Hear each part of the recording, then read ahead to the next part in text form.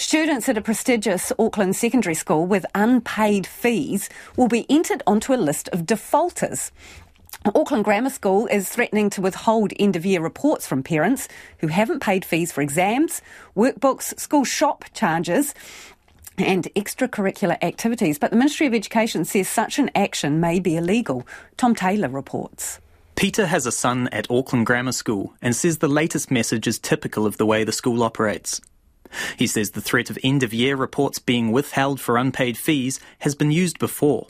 He says it's a compelling threat because parents value the reports so highly. Oh, it's massive, because you want to know the progress that your son is doing and how he's going within the school curriculum and if he's learning anything and how he's progressing. Principal Tim O'Connor's email says that where school-related fees remain unpaid by December 5th, a student's name will be entered onto a defaulters list, and that student will not receive their report.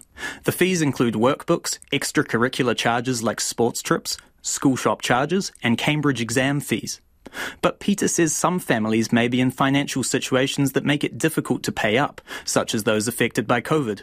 He says in some circumstances the school might step in to assist families, but not in all cases. It's not necessarily the nicest thing to send out on a regular basis. I mean, I know some parents and some families are struggling out there.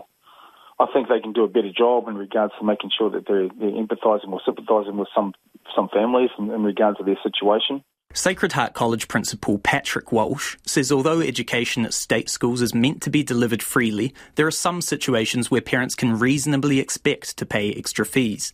He says like other schools, Sacred Heart, a state integrated school, would seek to recover these costs. Schools are facing escalating costs. They want to deliver the curriculum, but bridging the gap between what the government provides in its operational funding what parents expect to be delivered, there's a significant gap that both boards and principals struggle with. Mr Walsh says schools are required by law to report on the progress of their students, although it's up to each school to determine how this is done. President of the New Zealand Principals Federation, Cherie Taylor-Patel, agrees that while schools are on fixed budgets, they don't have a legal footing to withhold reports. It's something that is unfortunate that it's happened. It's a time of year where there is pressure on schools to be getting resources back at the end of the year before students go off on study leave and then do exams. We sincerely hope that this issue will be resolved with the school in question. The Ministry of Education says reports on student achievement can't legally be withheld, with a requirement for each school board to report on student progress in writing at least twice a year. Its Leader of Operations and Integration, Sean Teddy, says a school withholding end-of-year reports due to non-payment of debts contravenes the National Administration Guideline. He says compulsory workbooks are curriculum-related, so parents can't be charged for them.